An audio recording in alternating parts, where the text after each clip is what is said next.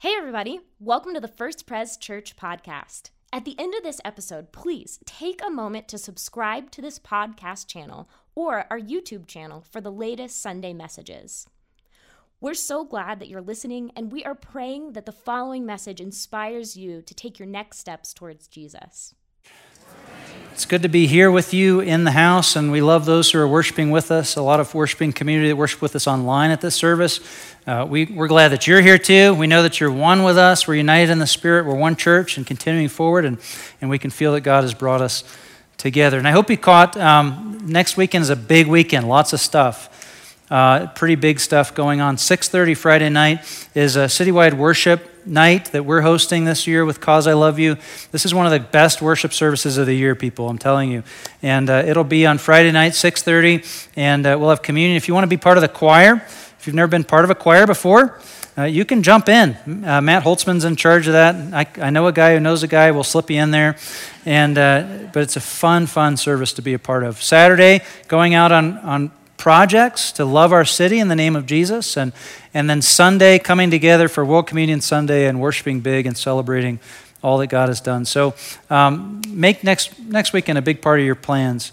Today we're continuing in our series Belong, and we're taking a look here at why does God care about belonging?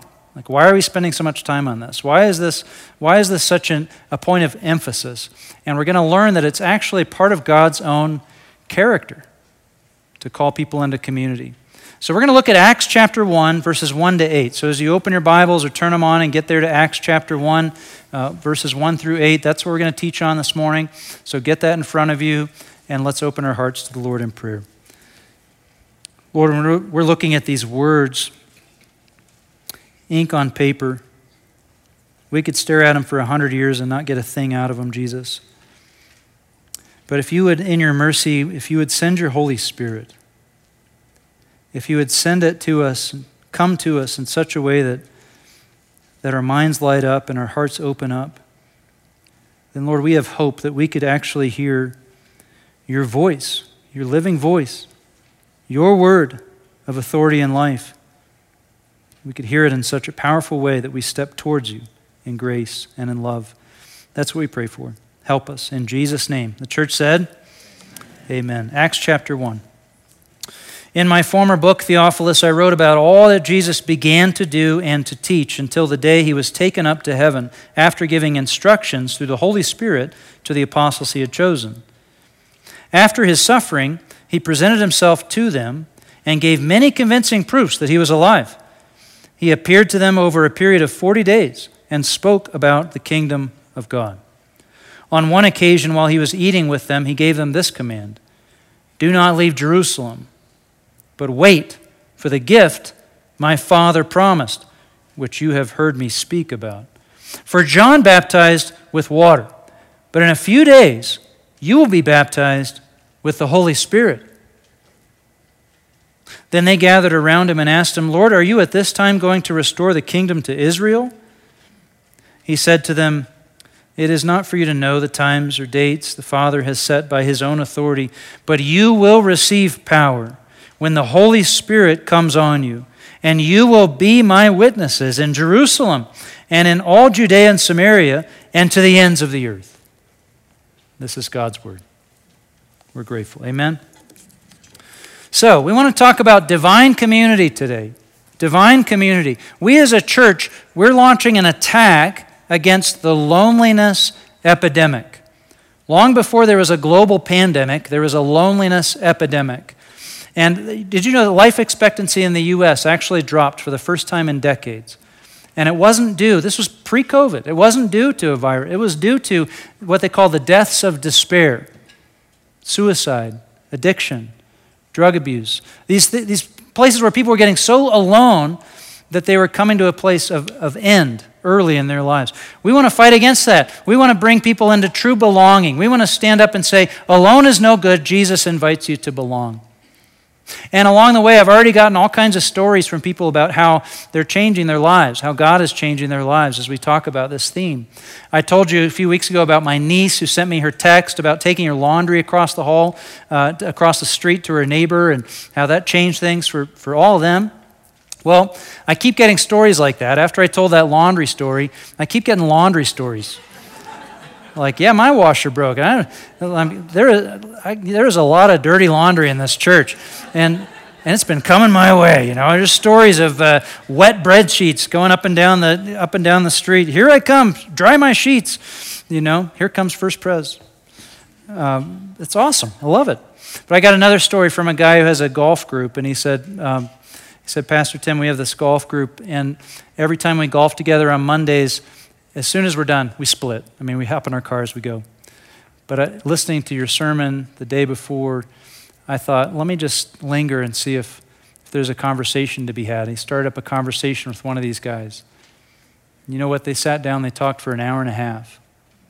The conversation went deep really fast. It went to tears. And they said to each other, this is good, let's not lose this. So they said, let's do something. Let's invite the rest of the group. Let's invite all our wives. We'll have dinner tonight at my place. They did that. They invited everybody. And you know what happened, church? They all came. Another woman wrote me and she said, Pastor Tim, I'm living in a new apartment complex, and I don't know any of the people who live here. So when I need something, when I have a favor to ask, I actually ask my known friends to come and do that favor for me because I don't know the people that I live with here, and even though it's really inconvenient for them, I ask my known friends. But after your sermon series and listening, and I thought, what if I just go across the hallway in my apartment complex without a bucket and just see what happens. So she went and knocked on her neighbor's door. She invited her into her house. They had tea together. And after a while, after she got comfortable, she dropped the big ask on her. The hook, right? The big ask. Do you know what it was? Would you water my plants while I'm away? That's what she was nervous about asking about. And her neighbor's like, of course I'd water your plants. I'd love to water your plants. I love to do that. And then they sat together and they became friends, and she found a way to help her out. And a little relationship began. Another guy wrote me and said, Pastor Tim, I've been lonely for a long time. And during this sermon series, I just decided I'm going to do it. I put a new profile for myself out on a dating match app. Like, all right, man, you go for it, Get out there. Because alone is no good. We need to find true belonging. So we're learning these dance steps. We want to learn this pattern. The same pattern, because we want to learn how to draw people out of loneliness and into belonging. So that same pattern. Number one, alone. Know where you're alone. Where are you feeling alone? Put your finger on it. Name it. Recognize it. Do you feel alone at school? Do you feel alone at work? Do you feel alone in your family? Do you feel alone among your friends? Put your finger on it. Name it. This is where I feel alone. Number two, risk being known. Is there a way where you can step forward, or you can step out, or you can step toward somebody else? You can drop your mask a little bit and let them know who you are on a deeper level. Number three, be open to God. Why? Because, church, no amount of friendship, no amount of community, no amount of happy society is going to fill the need that's in your soul. You're going to need the living water of the Holy Spirit through Jesus Christ for that. So you need to open your heart to God. And then number four, when you're on a new footing, you can be open to others in a new way. You can step towards others and begin or renew relationships that you've got in your life and start on a whole new footing, in a whole new landscape.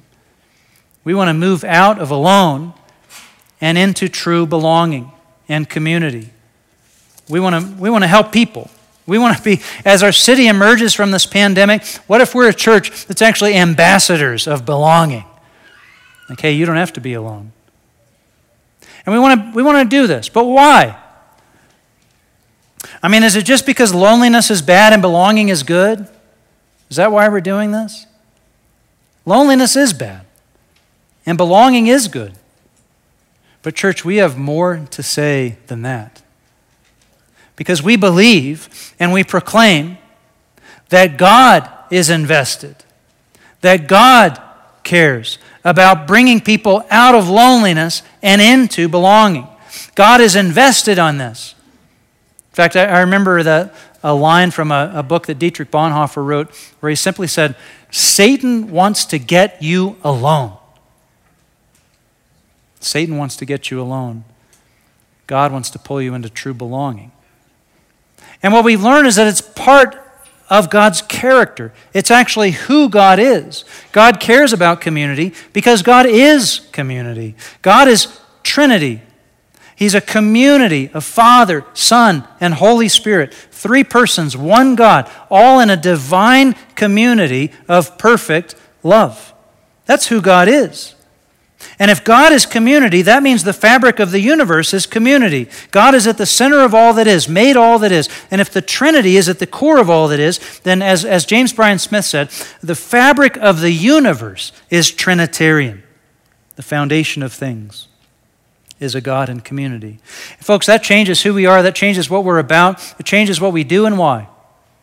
So that's what we want to look at today, the divine community, the Holy Trinity. Let's look at Acts chapter 1. What is Acts? Acts is the continuation of the Gospel of Luke. This is Luke part 2. Did you know that? He's back. Yeah, okay. Luke part 2. He's back, and he is on the move. And it's the birth of the church. Sometimes Acts is called the Acts of the Apostles in our scriptures. But you know what? The apostles are not the main character of the book of Acts. The main character of the book of Acts is the Holy Spirit. Unleashed, loosed across the landscape of this world, building up a church and sending it out on mission to the glory of God. Let's look at this. Verse 1. In my former book, Theophilus, that's the Gospel of Luke, I wrote about all that Jesus, what's that word? Began. I wrote about all that Jesus began to do and teach until the day he was taken up into heaven after giving instructions through the Holy Spirit to the apostles he had chosen. So the former book is the Gospel of Luke, and Luke says, look, I wrote that book because I wanted to write about all that Jesus began to do and to teach. And when I came to the end of that book, that wasn't the end. You see, it begins to sound like that's just the beginning. That's just the start. That's just the kickoff. And God's going to be doing a lot more. So the Gospel of Luke was about what Jesus started to do until the day he was taken up into heaven. And when was he taken up into heaven? He was taken up into heaven after the training, after the instruction, after giving instructions, and it says, through the Holy Spirit to the apostles he had chosen. So in verse 1, I want you to see this. We get Jesus. And by verse 2, we get the Holy Spirit. And actually in the text, in your Bible, this is still the very first sentence of the whole book. And you have Jesus, and you have the Holy Spirit. Verse 3, just running through now. After his suffering, he presented himself to them and gave many convincing proofs that he was alive. That he was alive. He appeared to them over a period of 40 days and spoke about the kingdom of God. After his suffering, says Luke. What's his suffering? Well, this is his week of passion where Jesus went to Jerusalem, where he was wrongly accused, where he was betrayed, where he was arrested, unjustly tried, where he was beaten, whipped, and marched through the streets of Jerusalem, where he was crucified, hung on a cross. All Luke has to say is his suffering. And everybody is picturing all of that. But he says after his suffering, he appeared. And I love this turn of phrase. He says, with many convincing proofs, he showed them that he was alive. Now, Luke's a doctor. What are these many convincing proofs that Jesus did? We know of a few of them, right? What did Jesus do? What did Jesus do to prove that he was alive? Anybody? He ate. Yeah, he ate and drank. He ate fish and he drank in front of them. I mean, fine. What else? He said, you can touch my wounds. He invited them to touch his body. Okay, that's two things. He breathed on them. But, eating, drinking, breathing, touching Luke says many convincing proofs. I just wonder what that was. I want a list. I wish I was there to see what Jesus did to prove that he was alive every day to his disciples. No, I'm really alive. I'm really here. Look, watch this. What was it? I just want to know what it was. Like, what did he do? I don't know. Maybe it's just me. But many convincing proofs, And over 40 days, every day, he taught them. After he convinced them, no, I'm really alive. I dropped a bowling ball in his toe or whatever. He says, okay, now sit down, let's talk. And what did he teach them about? He taught them about the kingdom of God. Kingdom of God. Church, what's the kingdom of God? The kingdom of God is where God is the king. It's where God's ways are the ways, where God's rules are the rules, and there's no confusion about authority. God is in charge. Now, is the kingdom of God already here? Yes. Is the kingdom of God still yet to come? Yes. It's already here and it's on the way. And right now you can experience the kingdom of God inasmuch as you submit your life to Jesus Christ as your Savior and Lord in every aspect, and you experience in your heart what it means for God to be the king. The kingdom of God is where God is the king. But there's another kingdom coming that is on the way when everything's going to be set right, when there's going to be peace, when there's going to be restoration, when everything that's wrong is put back together. That's the beautiful kingdom of God that is coming. And we as a church, until that comes, our mission is to long for that, to pray for that, to prepare for that, even to work for that as it's coming. Amen?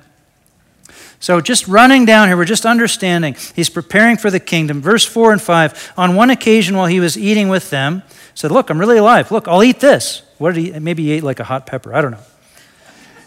And he gave them this command. Do not leave Jerusalem, but wait for the gift my who? My Father promised, which you have heard me speak about. For John baptized with water, but in a few days you will be baptized with what? Holy Spirit, thank you. And what do they think, the disciples? Well, they immediately, if you follow down the page, they immediately ask him, ooh, does this mean we're going to win the next election? Like, that's where their brain is. Like, does this mean, when are you going to kick out Rome and we get to take over the government? When do our people get to control the government? Wouldn't that be wonderful? And Jesus thinking, oh my goodness, you're thinking so small, so small.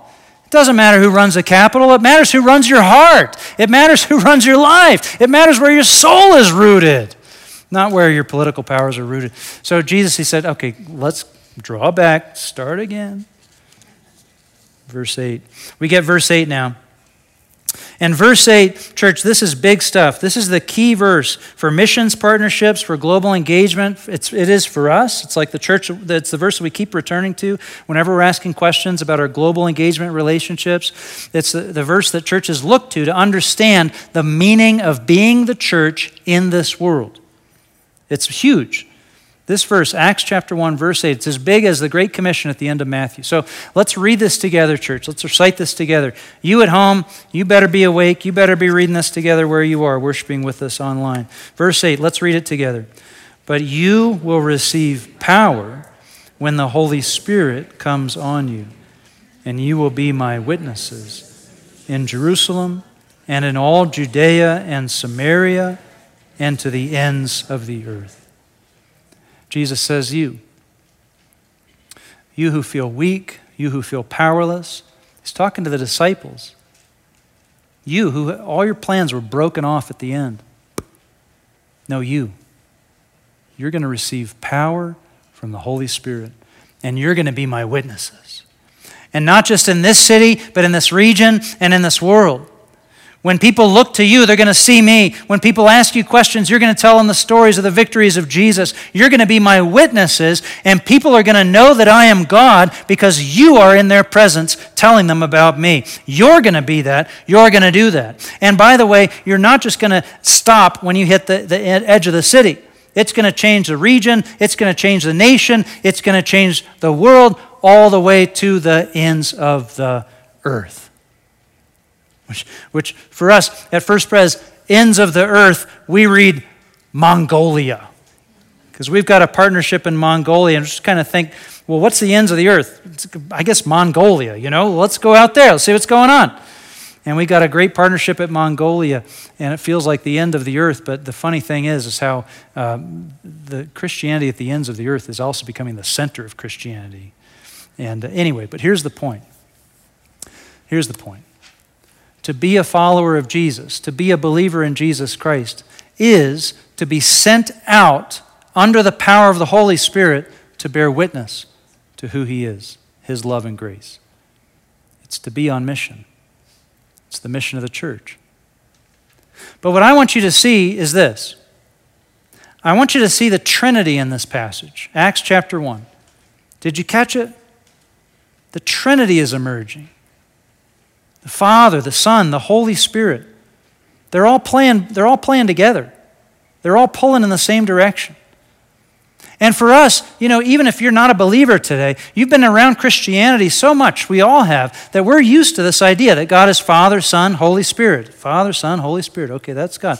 We're used to that. But for the first readers of this, for the first hearers of this, as Jesus was talking this way, this would have been coming at them like wave after wave. Like, what are you talking about? The Father and the Son and the Holy Spirit? I mean, Luke said, look, I wrote what I did to tell you about Jesus. Okay, Jesus. And to tell you about what He did until He gave instructions through the Holy Spirit. What's the Holy Spirit in verse 2? And then by the time you get to verse 4, it's saying again, well, you got to wait for the gift that comes from the Father. And they're just thinking, what is this? How do I understand Father, Son, Holy Spirit? And so they just get confused, and they're asking about dates and timing, and I want to make sure I have it on my calendar when the elections come in and all that. He says, hold on. Verse 7 and 8, look at this. He said to them, it's not for you to know the times or dates the who? Father has set by His own authority. His own authority. But you will receive power when the who? Holy Spirit comes on you. And you will be my witnesses. That's the Son. That's Jesus. That's Him talking. When you go out in the name of the Father and the power of the Holy Spirit, you belong to me. You're my witnesses. You're witnessing to Jesus. That's Father, that's Spirit, that's Son in Jerusalem, Judea, Samaria, to the ends of the earth. Father, Son, Holy Spirit. God is a Trinity of divine community. And the mission that we're sent out on, church, we are sent out on from and for the Trinity. The Trinity. And what I want you to get, church, is that this matters. It matters what you believe is at the core of the universe. It matters what you believe is up under your life, sustaining you. It matters. It makes a difference to who you are. Sometimes I feel like the best gift I can give you as a preacher, as I love you, as I want to care for your souls, sometimes the best gift I can give you is simply to ask, or to get you to ask, what's up underneath that? What's down at the foundations? What's underneath your sense of fear? What's underneath your addictive behavior? What's down underneath that reactivity? Because, friends, if you believe that down at the core is emptiness, if you believe that this life in this universe is a cosmic accident, that we're just spinning through time and space and there's nothing to hold us together, then you will walk in fear because you know that in a minute, everything that you love, everything that you fought for, everything you've sacrificed for, it can all be taken away from you in an instant. But if you believe that under everything is a God of love who sustains your life, a Father, Son, and Holy Spirit who are in a divine community of eternal love and draw you into that love and hold up your life, well, then you can lose everything above that surface. You can lose everything that's above it, and you will have lost nothing. Because God holds your life. I remember a story I was watching a news story of a guy whose house had blown away in a tornado, and the reporter was trying to get him to cry about it. Like, I got you on live. I'm going to get some tears. I'm getting some tears out of you. And the guy was just not having it. Like, he was just not having it. He was actually kind of laughing and stuff. And she was like, isn't this horrible? Look, your house is blown away. And he was like, yeah, look at that. I mean, that baby is gone. There is nothing. That is gone out of here. And she's like, yes, well, yeah, it's terrible, isn't it? I mean, you've lost everything. You've lost your family, your life. Everything's gone. Look at this, it's gone. And he's like, no. I mean, that's not my family. My family's fine. That's not my life. That's not my life. Oh, he said, God is good. Sometimes you just got to laugh, you know? And she was so frustrated. She's gonna whack him in the face with that microphone, right? You know? No, this is horrible. You got to cry. Please cry. You're supposed to, I'm not going to get a Pulitzer for this, you know? But he knew something that she didn't. His life was sustained by a loving God. His life was held. His life wasn't about wood and wind. It wasn't about a tornado. His whole life belonged to God, and he was safe, and he was secure, and he was at peace. And he could lose everything and have lost nothing. Do you get that? Our mission, church, is to go out under the power of the Holy Spirit and invite everyone that we can into that divine love, into a community of divine and perfect love, into that basis of life where we are sustained and held up and we are at peace and we enter into eternal life with God, the Father and the Son and the Holy Spirit, because he invites us in. God is a Trinity and he is complete and perfect in his love. He doesn't need us to join in relationship with him, but here's the thing, he loves for us to join in relationship with him. He loves to share his love and he glories to share his glory. And so he invites you to come into this circle of perfect peace, of a community of divine and perfect love. And by his Holy Spirit, he invites you into that. He invites you in. And it's not a place that you win by your merits or by your performance. It's a place that has been won for you by Jesus Christ, as he has come and he has died for you and he rose again from the grave so that you can come into the community of divine and perfect love. Jonathan Edwards did a teaching about the Trinity where he said, even the glory of God is Trinitarian. The glory of God. Because God's glory is inherent, and it is on display, and it is received. It's inherent because God's glory is who God is at his core. It's inherent. And then it's on display because it's on display in the Son, Jesus Christ. But then it's received as the Holy Spirit comes into your life and you actually understand and you actually find communion with, you find relationship with God. You've got to pray for the Holy Spirit of God to enter your life and to pull you into his love.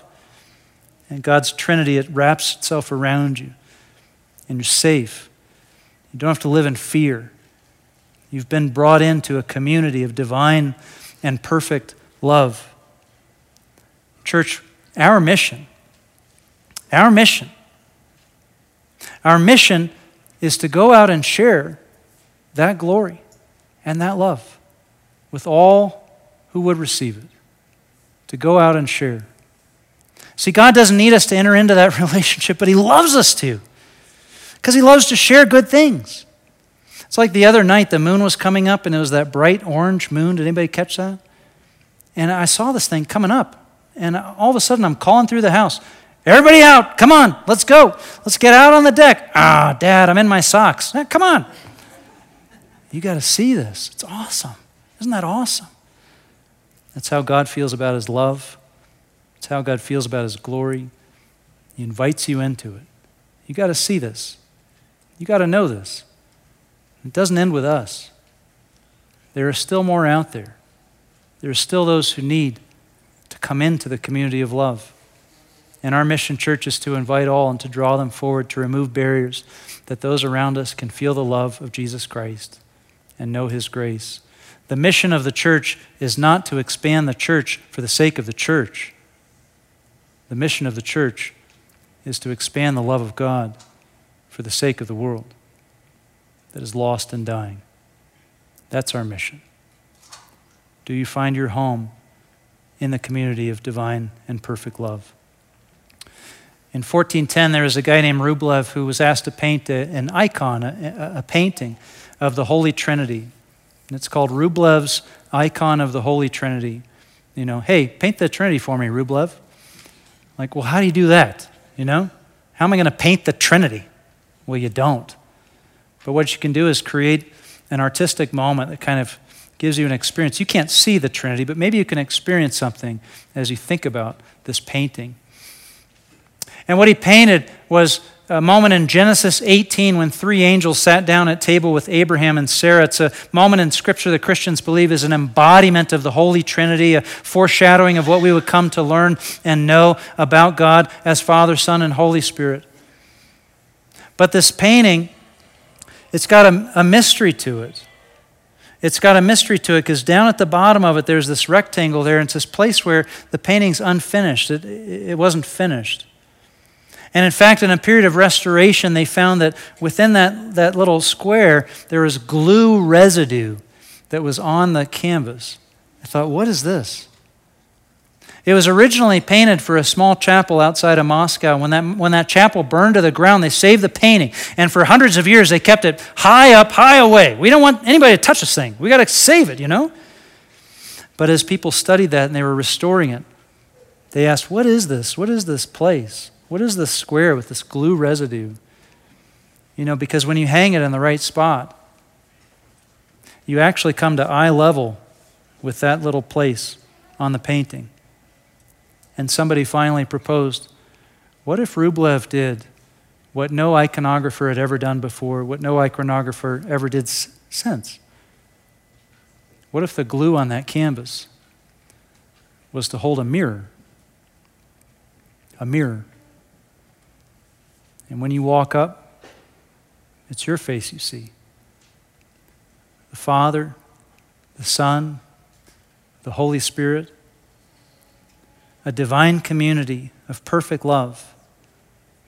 And the place that's open at the table is for you. And the face that is seen there with them is your face.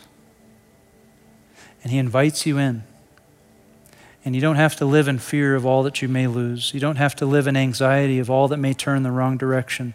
Your life is secure. You have a place at the table. You've been adopted into the family of God. And that place has been won for you. You didn't earn it. You didn't gain it. You didn't prove your way toward it. If you had, it could be ripped away from you. It's Jesus who won it for you. It's Jesus who purchased it for you when he gave his body and his blood to pay for your sins. When he rose again from the dead to open the gates of eternal life for all who would call on his name. When you are in Christ, when you call on Jesus Christ, that's your place at the table. He's won it for you, and he draws you toward it. And you're not alone. You're not isolated. You're not lonesome. You'll never alone again. You're in community, in true community, at home in the family of God. He has named you his child, his daughter, his son. He has named you, and he has drawn you into the table. You're never alone again. Out of alone, into true belonging, you're home. Lord Jesus, here's your church, your children. And here we are, Lord, looking for your mercy. Lord, at times your glory has seemed too high for us. The things of God have seemed too lofty. We look up and can't understand. But you've come down, Jesus. You've come down to eye level. You've come down to every one of us and made a place for us. We thank you that beyond all reason, beyond all rational thought, because of what you've done, because of your love and mercy and grace, we belong, and we're at home with you. May it be so for everyone who's worshiping with us today, for everyone in the sound of my voice.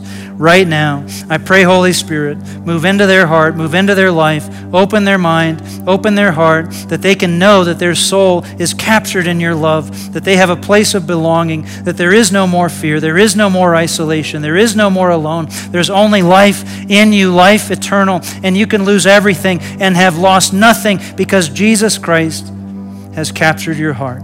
May it be so, Jesus. May it be so. And may it be so in such a passionate fire in each of our hearts that we long to share it with others. In Jesus' name we pray. Amen. Hey, once again, thanks for listening. If you live in the Colorado Springs area, we would love to meet you on a Sunday morning. To plan your visit, head to our website at firstprescos.org. That's FIRSTPRESCOS.org.